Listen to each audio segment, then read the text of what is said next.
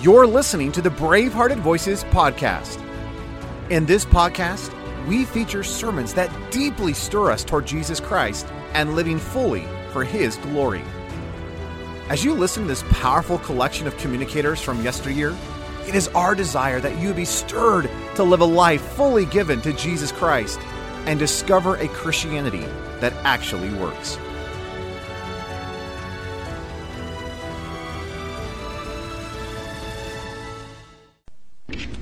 And we would like to look specifically at verse 16 down through 20. And we're really going to centralize on verse 18 for a concept that he wants to give to us. And I want you to look at tonight, Matthew chapter 28. We'll begin reading at verse 16. There are three stories in chapter 28. There is the first story, which is given to us in verse 1 down through verse 10, which I'm calling the angel's dissension. And then there is the story from verse 11 down through verse 15, which I'm calling the Sanhedrin's deception. And then verse 16 through 20, which you know of as the Great Commission, and we're calling it the Resurrection's Declaration. Look at verse 16 with me, reading down through verse 20. Then the 11 disciples went away into Galilee to the mountain which Jesus had appointed for them. And when they saw Him, they worshipped Him, but some doubted. And Jesus came and spoke to them, saying, All authority has been given to me in heaven and on earth. Go therefore and make disciples of all the nations, baptizing them in the name of the Father and of the Son and of the Holy Spirit, teaching them to observe all things that I have commanded you. And lo, I am with you always, even to the end of the age. Amen, amen. It's a great promise, isn't it? My. Interesting thing about this passage is that as you look at verse 16 down through 20, especially if you have the red letter edition, you will notice there's a natural division in the passage. There are the first two verses which we might call the narrative setting, and of course he sets the whole stage for what's going to take place in verse 18, 19, and 20. And then as you look at the last three verses of this passage, which are the climactic verses of the entire book of Matthew, you see that they literally contain the words of Jesus. So in the passage you've got this natural division, the narrative setting, and the words of Jesus Himself being spoken to us. You will notice in verse 16 and 17 that in the narrative setting, the entire focus is upon us, or the disciples, which of course we are included in that. The entire focus of the setting, as he gives in verse 16 and 17, is zeroed in on us, and he's giving us some kind of conditions, he's giving us some kind of requirements, that if actually what's going to take place in verse 18, 19, and 20 is actually going to happen, these things must be in your life and in my life. And so the conditions are set up in verse 16 and 17. In verse 16, you'll notice he's talking to us about surrender. We're calling that the atmosphere of the mission. And as you talk about surrender, you know that there is going to be no carrying out of the mission unless there is surrender. That the heart of Christianity in relationship to our viewpoint is the dynamic of surrender. That God is always calling us to surrender. He's never calling us to anything else but just surrender. He's always bringing us back to one thing. Would you just surrender? Come on, would you just give yourself? Come on, would you just surrender? Surrender is the key.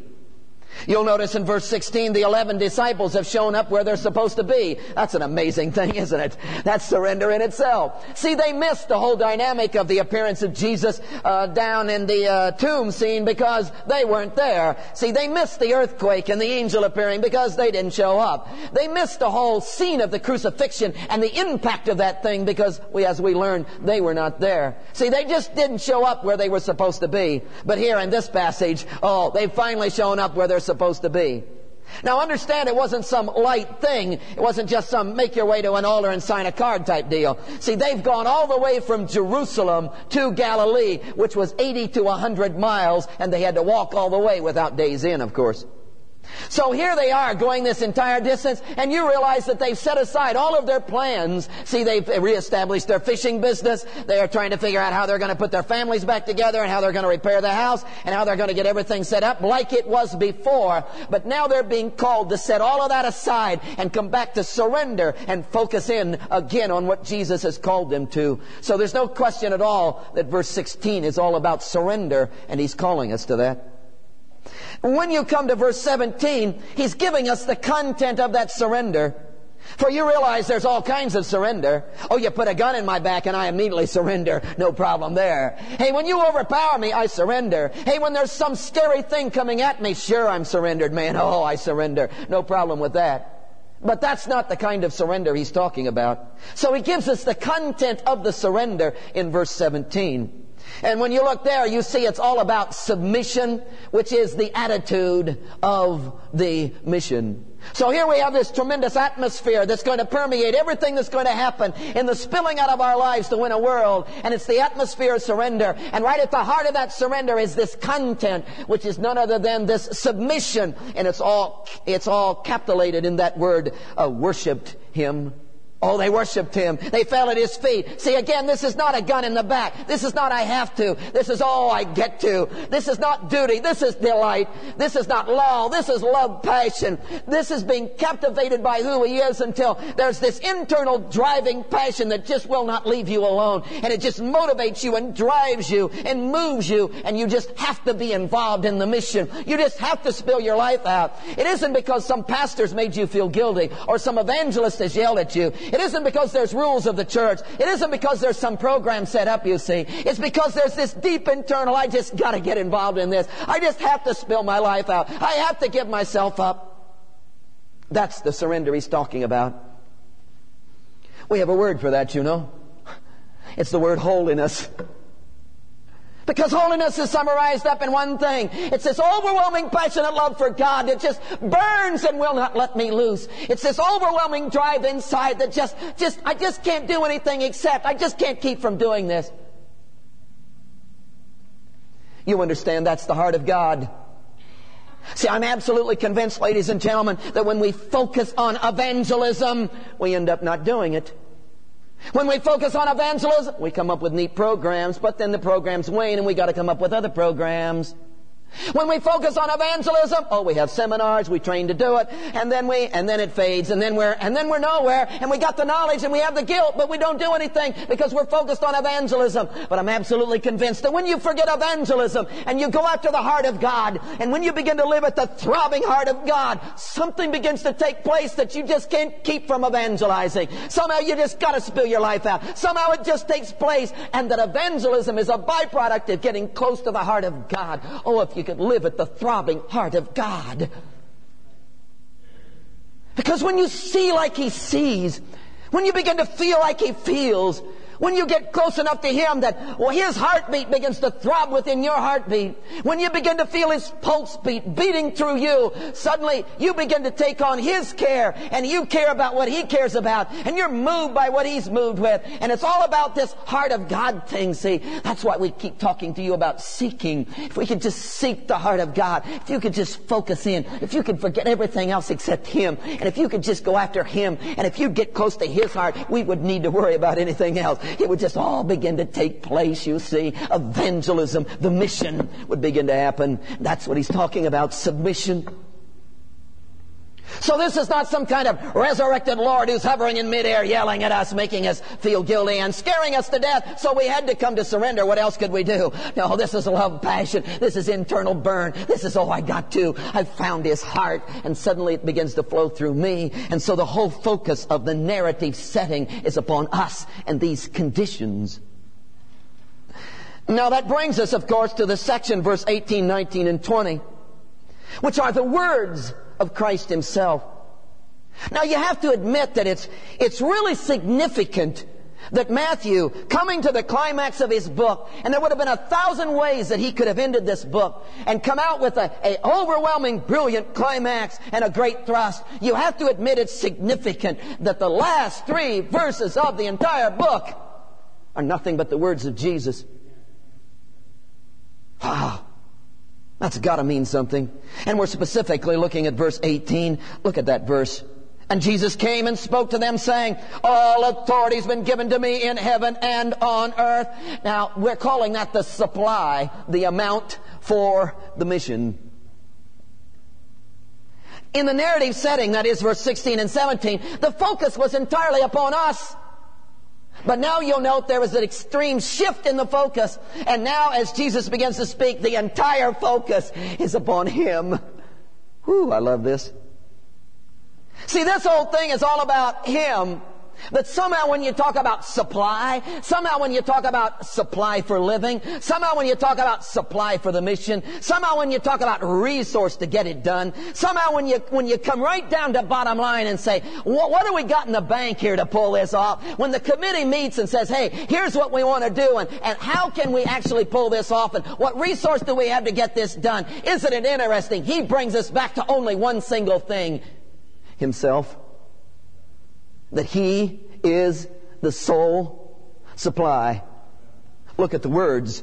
All authority has been given to me, both in heaven and in earth. That the entire focus is upon Him, the person of Jesus Christ Himself. You see, it's not that this Jesus went into his shop and he messed around with his chemistry set and he came up with a formula, and after he came up with a formula to get the job done, he made several batches of it, and now we come on Sunday morning and get a fresh batch and go out and use it all week long and come back and report how we did and get another batch and go out, and He gives us the supply, but we have to keep coming on Sunday. And if you're really busy, you have to come on Wednesday night because you really run out in the middle of the week too. So here's this supply, and we just keep coming to get this supply.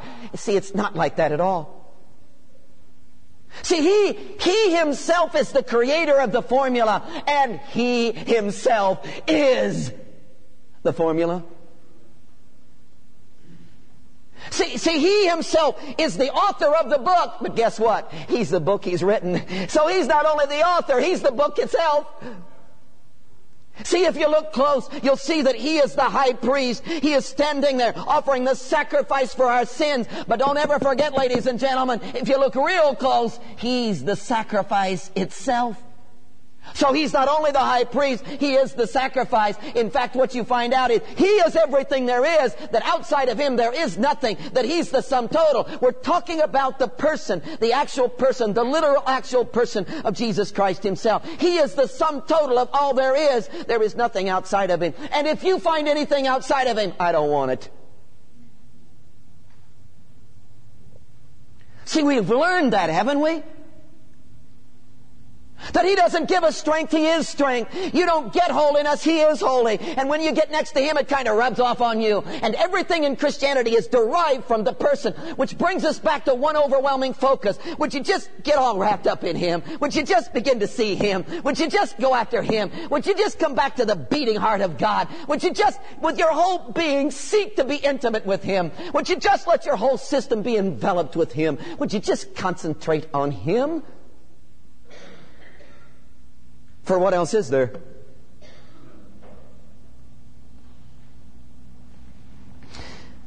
Now that brings us to the concept that we want to try to talk about tonight at the beginning of verse 18. Because all of this has something to do with the presentation He's making to us in the beginning phrases of verse 18. And the concept goes something like this, that He's setting up some kind of a relationship between the person of Jesus Christ on the one hand, who's doing the speaking, and the Word and its power that is being spoken. So there's this relationship, you understand, between the person of Jesus Christ and the Word of Jesus Christ. And they are so intimately related that you can hardly separate them, and yet we can separate them. And we know the Word is the Word, and He is who He is, and He is the person, and this is the Word, and yet they are so intimately related that you can hardly divide them. See, we believe in the spoken Word and the written Word. We believe that the Word has power. We believe that there is an overwhelming thrust that's happening in the Word. We believe that this book, for instance, is not like Reader's Digest. It's not like Shakespeare. It's not like great literature. That you can't take this book, this Word thing, and put it in the category of nice literature. You don't study it. It studies you, friend. See, you don't divide it. It'll cut you to pieces, brother. Because there's something about this Word that is alive and moving and functioning in its very being. That when you touch this, it reaches out and grabs you, son. When you touch this, it touches you. It gets all over you. So there's like, this is some kind of a living organism. But we don't worship a book, you understand that? And we don't have a God called the Bible. No. We know that here is the living person. and that the Word receives its power from the person who has spoken that Word, and that this Word is some kind of an extension of the person himself, and all that's going on in the Word is derived from the person who has literally brought the Word into existence, and he himself has done that. So this Word thing, the aliveness of the Word, the sharper than a two-edged sword stuff of the Word, comes right out of the essence of the person himself.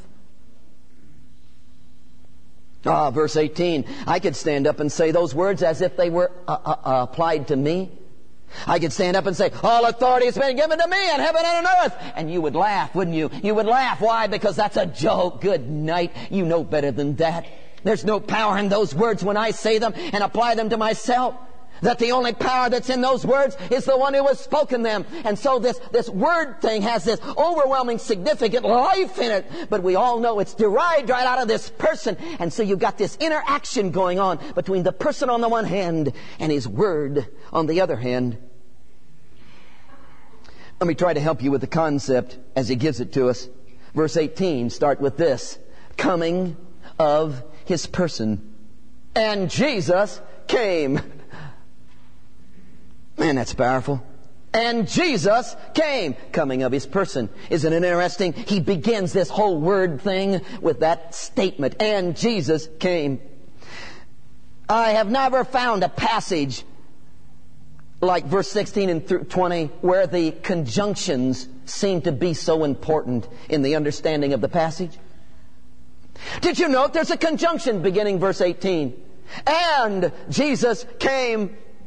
The word "and" there, that conjunction, literally is a culminative conjunction. It means it reaches back and grabs a hold of what's gone on before and builds on it. And that it's not a stagnant thing. It's not a chop that off and begin here thing. It's not this is the end and we're starting here now. It's all connected, and somehow this begins to flow into this. And the sense of this, verse 18, literally hangs on what has gone before and builds off of what has gone before in verse 17. Or what's gone on in verse 17. The ending phrase of verse 17 is, but some doubted.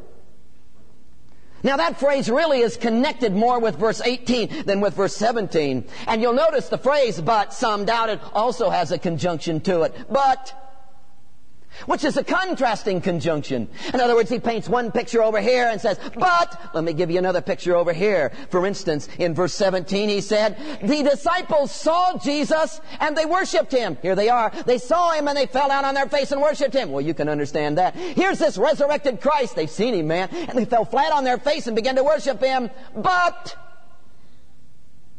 even then some doubted. Now you'll remember from this passage that they're telling us that probably the 500 disciples who saw the resurrected Christ all at one time were probably here at this particular scene. And maybe that's so. But Matthew eliminates all of that. He doesn't seem to care about any of that. He just is specific about these 11 disciples. And here are 11 disciples who fell on their face because they've seen this resurrected Christ. But some are doubting. And then he moves you to this conjunction at the beginning of verse 18. And, do you know what Jesus' response was to that? Jesus came. Isn't that the gospel message? Wow. The simplicity of the gospel message. Here we are doubting, and you know how he responds? He draws close, man. He comes. He says, hey, let me show you. He gets intimately involved. But that's always the gospel story, isn't it? See, we sinned, and what did Jesus do? Here he comes, dying on a cross, man. See, we failed, and what did Jesus do? Oh, forevermore, he picks us up and sends us on our way with his strength and power and being. See, we're lost, and how does he respond? He comes and finds us. We're wallowing in our ignorance, and what does he do? He comes with the dynamic of his wisdom and permeates our mind with the very insight of his very being. Here we are, not knowing where to go or what to do, and what does he do? Here he comes with his overwhelming guidance. See, that's always the gospel story. Here we are doubting, and what does he do? Hey, here he comes. He shows up and speaks to us. The gospel story. But if you're really going to get a hold of this, you need to come to grips with the word came, and Jesus came. Now, you know there's several words in the New Testament language that we translate came or come. And of course that's such a common verb to us it has very little meaning. But not so in the New Testament. There's a concept that revolves around the word that he's using right here. Jesus came. There's a concept of that word. Very significant. See, it doesn't just mean that he went from one geographical location to another geographical location. That's not what it's talking about. The idea, the concept of the word right there literally has to do with drawing near, approaching. In other words, you can translate it that way. And Jesus drew near. That what Matthew is really trying to tell us is that here was Jesus afar off. Here was Jesus some distance from them. Here was Jesus way out there. The disciples have spotted him. It's the resurrected Lord. And they fall flat on their face. But he's still some distance from them. And they're still doubting. And yet in their doubt, here comes this Jesus from that far distance. And he draws near to them to clarify and clear up their doubting. He has drawn near that he might be intimate with them. He has come close. That's the meaning of the word there. Jesus coming close. Wow. That's so simple, isn't it? Did you ever notice, folks, that when he's afar off, we doubt? And when he comes close, somehow faith grips us and we win our world? Did you ever notice, folks, that when he's afar off, some distance from us, then we have all kinds of bickering, we have all kinds of divisions, we nurse all kinds of hurts, we have all kinds of divisions, but when he comes close, suddenly all the little differences between us kind of fade away and we come together in unity and the Holy Spirit hits us and we go out and shake our entire community. Did you ever notice that? Did you ever notice that it's absolutely impossible to live for yourself when he is close? That if you're going to live for yourself, he has to be some distance away. Oh, it's very important that you understand the concept. Because the concept isn't, oh, I start living for myself. Jesus gets ticked off and goes some distance from me. No, that's not the concept. The concept is that Jesus, oh, he's close. I go some distance off. And then I become capable of living for myself. And the very fact that I live for myself bespeaks the fact that I am some distance from him. For I'm incapable of living for myself when he is close. And the only possibility I've got for living for myself is to be some distance from him. See, the concept isn't that, oh, I sin, Jesus gets mad and goes some distance from me. No. The concept is, I go some distance from Jesus and then I become capable of sin. And whenever there's sin in my life, you can be rest assured of one thing. I'm some distance from him. And the sin didn't drive me some distance from him. I had to go some distance from him before I could ever get into sin.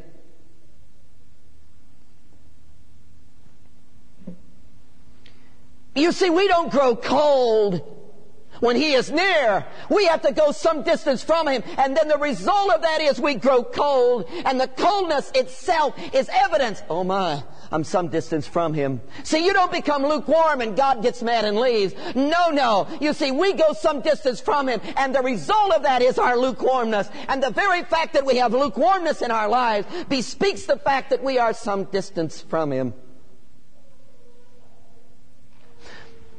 The thermometer, the barometer, the measuring stick of your entire spiritual life is, how close are you?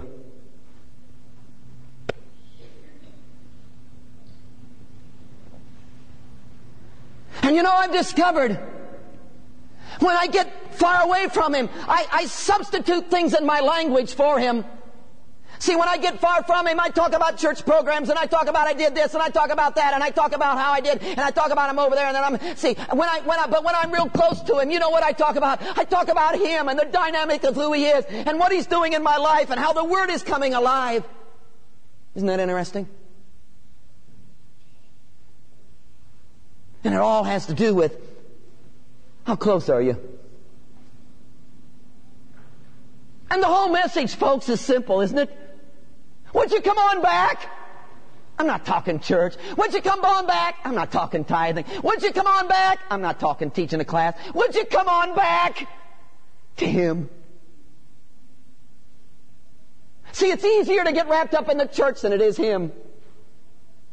It's easier to get wrapped up in the music program than it is Him. It's easier for me to get wrapped up in preaching than it is to get wrapped up in Him. It's easier to get wrapped up in programs that will win a community than it is Him. But see, would you come on back? The whole message here is, hey, He came. Would you get close again? Would you get close again? Because when He gets close, then doubts cannot stay. When He gets close, then suddenly things begin to change. When He gets close. How close are you? Oh, back to the concept. See, there's this interrelationship between this whole business of the person, the living Word, and the written Word, and the interaction of those. And the Word itself has this power about it and this life about it. But you understand, that's all derived from this person. So you're not surprised as he moves in to talk about the Word, the words of Jesus in the last 3 verses. How does he introduce that whole subject? He came, Jesus drew close, and all that he's going to say is going to have the power of this living person, and the whole focus is on this person himself, who is the power of the Word that's going to speak out. Which brings us then not only to the coming of His person, but number 2, verse 18, the communication of His projection. Did you notice in verse 18 that He tells us twice?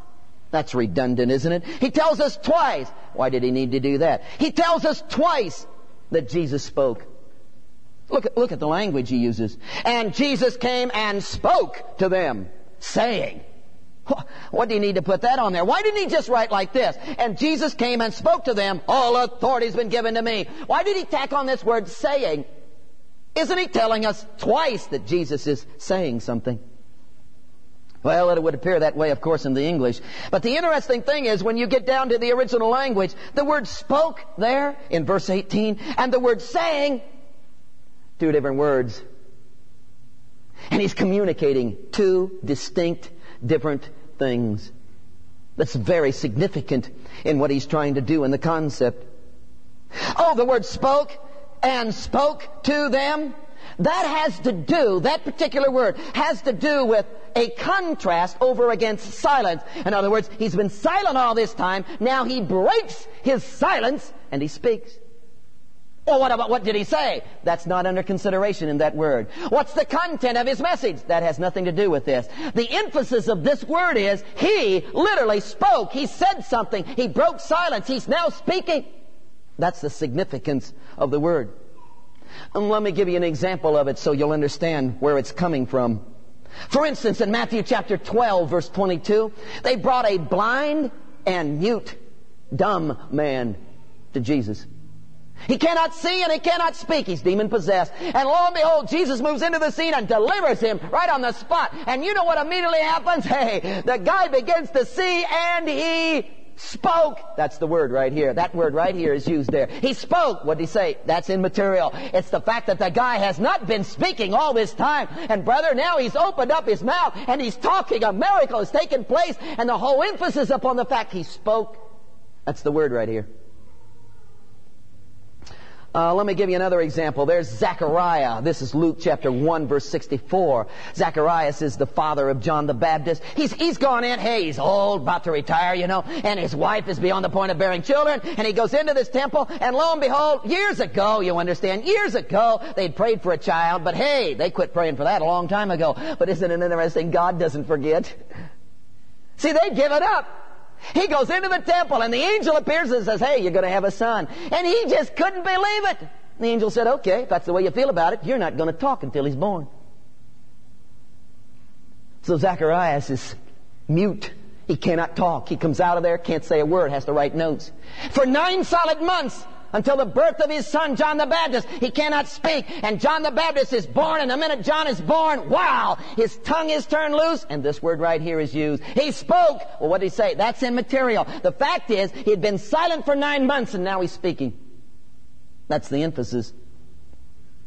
The same emphasis is given to us in Hebrews chapter 1, verse 1.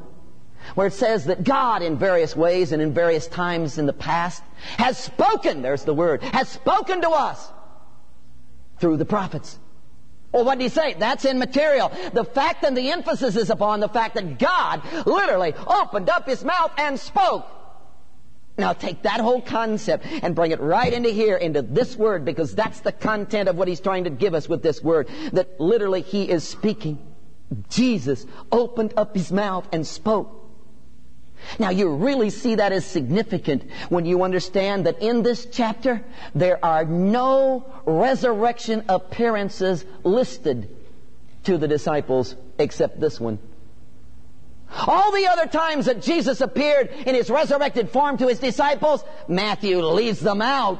We have one appearance in this chapter other than this one we're dealing with. One appearance, and that was Jesus' resurrected appearance to the two ladies. The rest of the time, it's totally void. Now Matthew certainly knew about those other appearances. Jesus came and passed through the wall and sat down at the table and ate. Right there in Jerusalem, before they ever got to Galilee. Why wouldn't Matthew write about that? He leaves that totally out. In fact, Jesus returned when Thomas was there and did the same thing. Matthew leaves that out. There was the Emmaus Road scene. Wow. Two men felt their hearts strangely warm when Jesus showed up in his resurrected form. But Matthew leaves all that out. The way Matthew writes this whole thing, and it isn't that he's contradicting anybody, you understand, but he's got something he's trying to say to us. The way Matthew writes this thing is, the angel shows up and says to the ladies, go tell the guys to go to Galilee. Jesus wants to see them. Then as they're going to tell the guys, Jesus himself shows up to the ladies and says, hey, verse 9, verse 10, you go tell them that I want to see them in Galilee. Tell them I'm anxious to see them in Galilee. I've got an appointment there with them. And then the scene develops, and here are the disciples now coming to Galilee, and it's as if Matthew's saying all the other appearances and all the other stuff that Jesus had to say, all the other times he appeared and all the things he communicated really fade in light of this one single thing that he's going to tell them here. And it's like Jesus broke silence on these 3 verses. It's like what he has to say here is so significant and so valuable and so important that this is spilling right out of his heart, that this is his very pulse beat, that this is what's so important to him. This is such top priority that anything else he said in all of the other resurrection appearances fades into the background. And this is the final word of Jesus. And he opened up his mouth and spoke, and the whole emphasis here is on the significance of his speaking. Whew. Wow, I'll not get this communicated to you. But you know what I believe deep in my heart? I believe that same identical thing is happening right here in this hour tonight.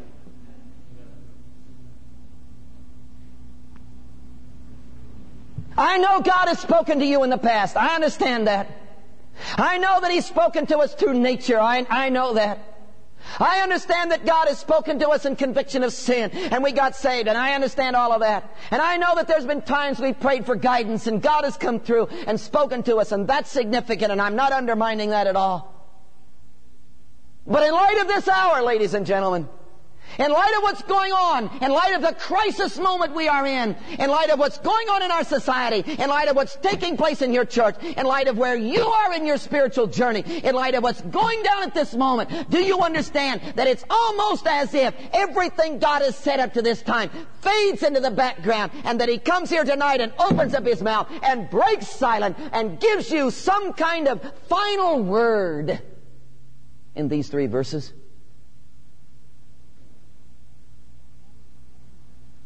That what He's saying here is so straight out of His heart. What He's saying here is so strong in His mind. What He's saying here is such a top priority in His thought process. And it just burns in His soul in such deep ways that it's as if everything else He's said fades in light of this one thing He wants to communicate to you. Could you come to these 3 verses with that sense? Well, what's He trying to say to me, preacher?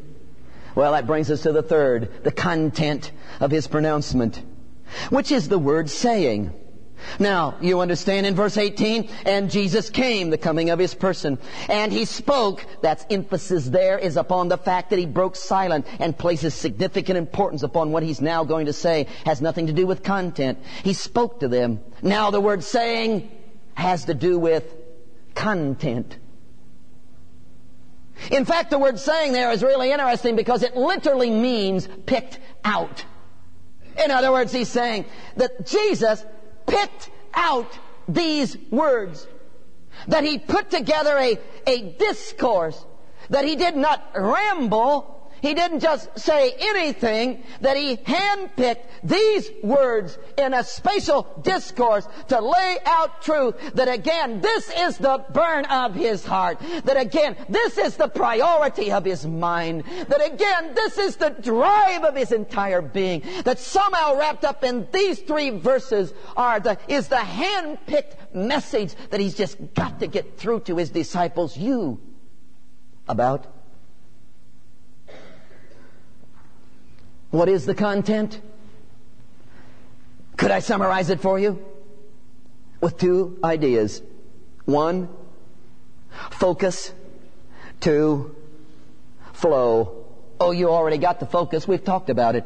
Well, sure, the focus in verse 18 is all on what? Him. And the message is, hey, would you guys come, please, and focus on me? Would you get your eyes off of your problems? Would you guys get your eyes off of what you can't do? Would you get your eyes off of how little you have? Would you get your eyes off of how little talent you're in? Would you get your eyes off? Would you just come back? Would you just focus on me? You know, one of the things that just startled me about this whole deal and spilling into the book of Acts is that do you realize that not one single time in the book of Acts was the success of the early church ever attributed to anything that the disciples did or had? It never says one single time, woo, those early apostles had PhDs in church growth.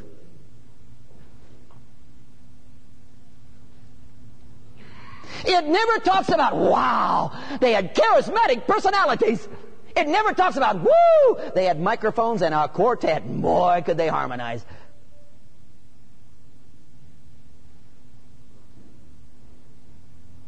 That there is never one single time. In fact, the whole thing is shoved in the other direction. It keeps telling you that these guys are ignorant and unlearned men, fishermen. It never talks about their tremendous organizational skills and they put together. It never talks about their strategy that they laid out. It never talks about anything about them. That the whole significance of the success, the growth, the outspill of the kingdom of God in the book of Acts, it always comes back to, woo, him. It was always about him. That the focus was always on what he's doing and where he's going and his resource and his dynamic and what he's all about. That it's all wrapped up in him. Whew. Man, am I under conviction.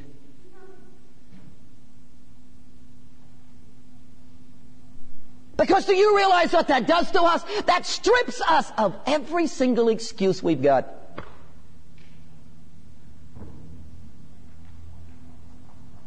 That if that is true, ladies and gentlemen, there is absolutely no reason why we can't shake our entire community and sweep our whole world into the kingdom if it's all about him, if he's the entire resource, if the whole focus is on him, if this is not about you, if this is about him, then you somehow in this are not really all that significant. I mean, what you can do and your talent and your ability really isn't the deal here. That the deal here is all about him and who he is. That's the entire focus. Well, surely, preacher, I come into this someplace, don't I? Oh, that's the second part as you move into verse 19 and 20, because it's all about the flow. Oh, yeah, you become the channel through which he flows. See, he is the entire deal, and would you please just become a vessel through which he can flow his dynamic to the world? See if you've got this. Do you know how few people ever make the transition in their mind from what I do for Jesus to what he does through me?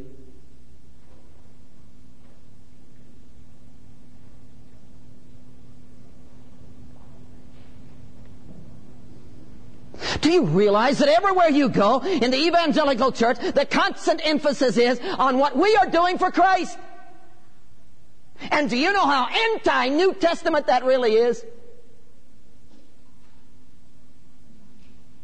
That we are never called upon to do anything for Christ. We are called to let Him do everything through us. In fact, the Scripture tells us that everything you do for Him is illegitimate. And the only thing that's legitimate is what He does through you. In fact, in John 15:5, in the whole vine and branch parable, the whole emphasis is, without me, you can do nothing. Because everything you do without Him is nothing. So everything you do for Him equals zero. And everything He does through you. Wouldn't it be awful, ladies and gentlemen, to come up to the end of this thing and find out I worked my fingers to the bone for the church. I scraped, I prayed, I did all these jobs, I gave all this money, and I endured all these sermons. And I just went through this whole thing, and it all ended up to mean nothing. Because I never, ever allowed Him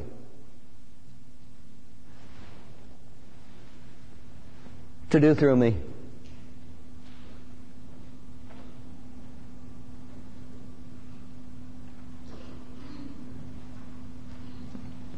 You know why we don't like that? Because you see, if everything is Him and He's doing through me, then you can't come and applaud and say, yes, oh Manly, you're great. No, you have to say, woo, what a Jesus. You're not much Manly, but whoa, what a Jesus.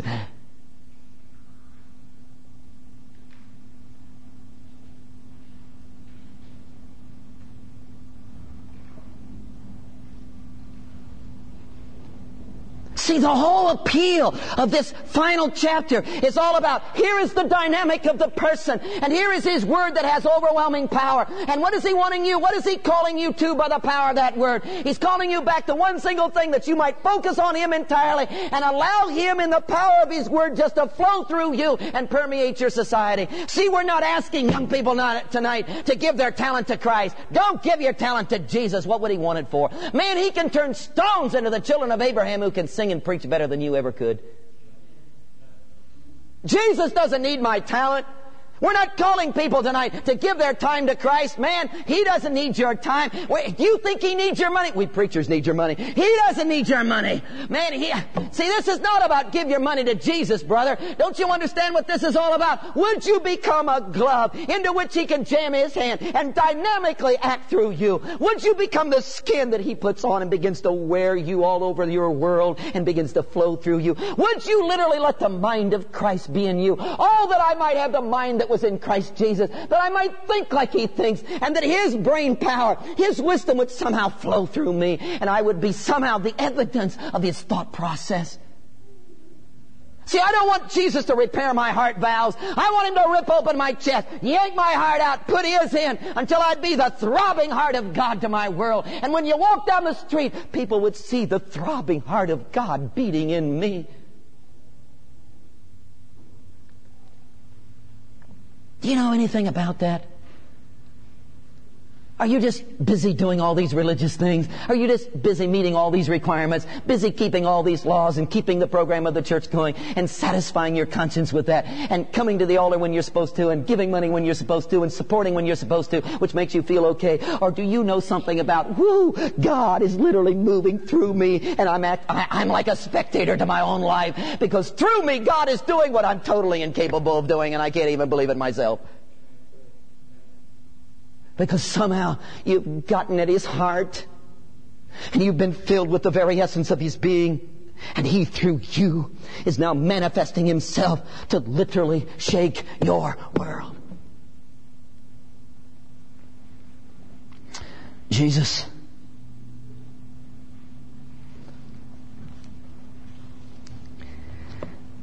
I worked like a dog for you, did all these neat things and thought you'd be pleased.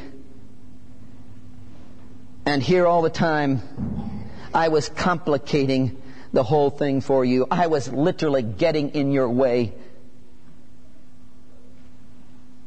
Tell you what I want to do tonight, Jesus.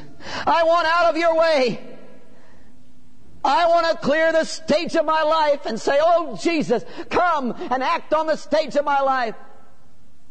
I want to risk everything there is about me. I want to risk it all that you in your divine activity might come and fill me and do through me what you want to do. I put no restraints on you, no conditions, Jesus. I just tell you, here is my flesh. Take over. Do in and through me what you want to do. I give you the right to take over my mind. I give you the right to possess my inner heart. I give you the right to possess my hands, my feet. As you had your own hands 2,000 years ago, I want you now to have mine. As you had your own feet 2,000 years ago, I want you now to have mine. As you had your own face 2,000 years ago, tonight I want you to have mine. Would you form your face in me? Reshape my face any way you want to. Oh, that I might know you. Deep within my soul,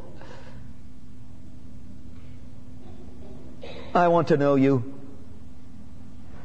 I would give my final breath to know you in your death and your resurrection. Oh, I want to know you more. Bravehearted Voices is brought to you by the ministry of Deeper Christian in partnership with Ellerslie Discipleship. Our passion is to help you grow spiritually by providing Christ-centered resources, discipleship, and training in the Word of God and the victorious life of Christ. Our agenda is to bring back the stuff of old, the sort of Christianity that is lived out with the gusto of heaven and actually and practically works. For more, visit braveheartedvoices.com.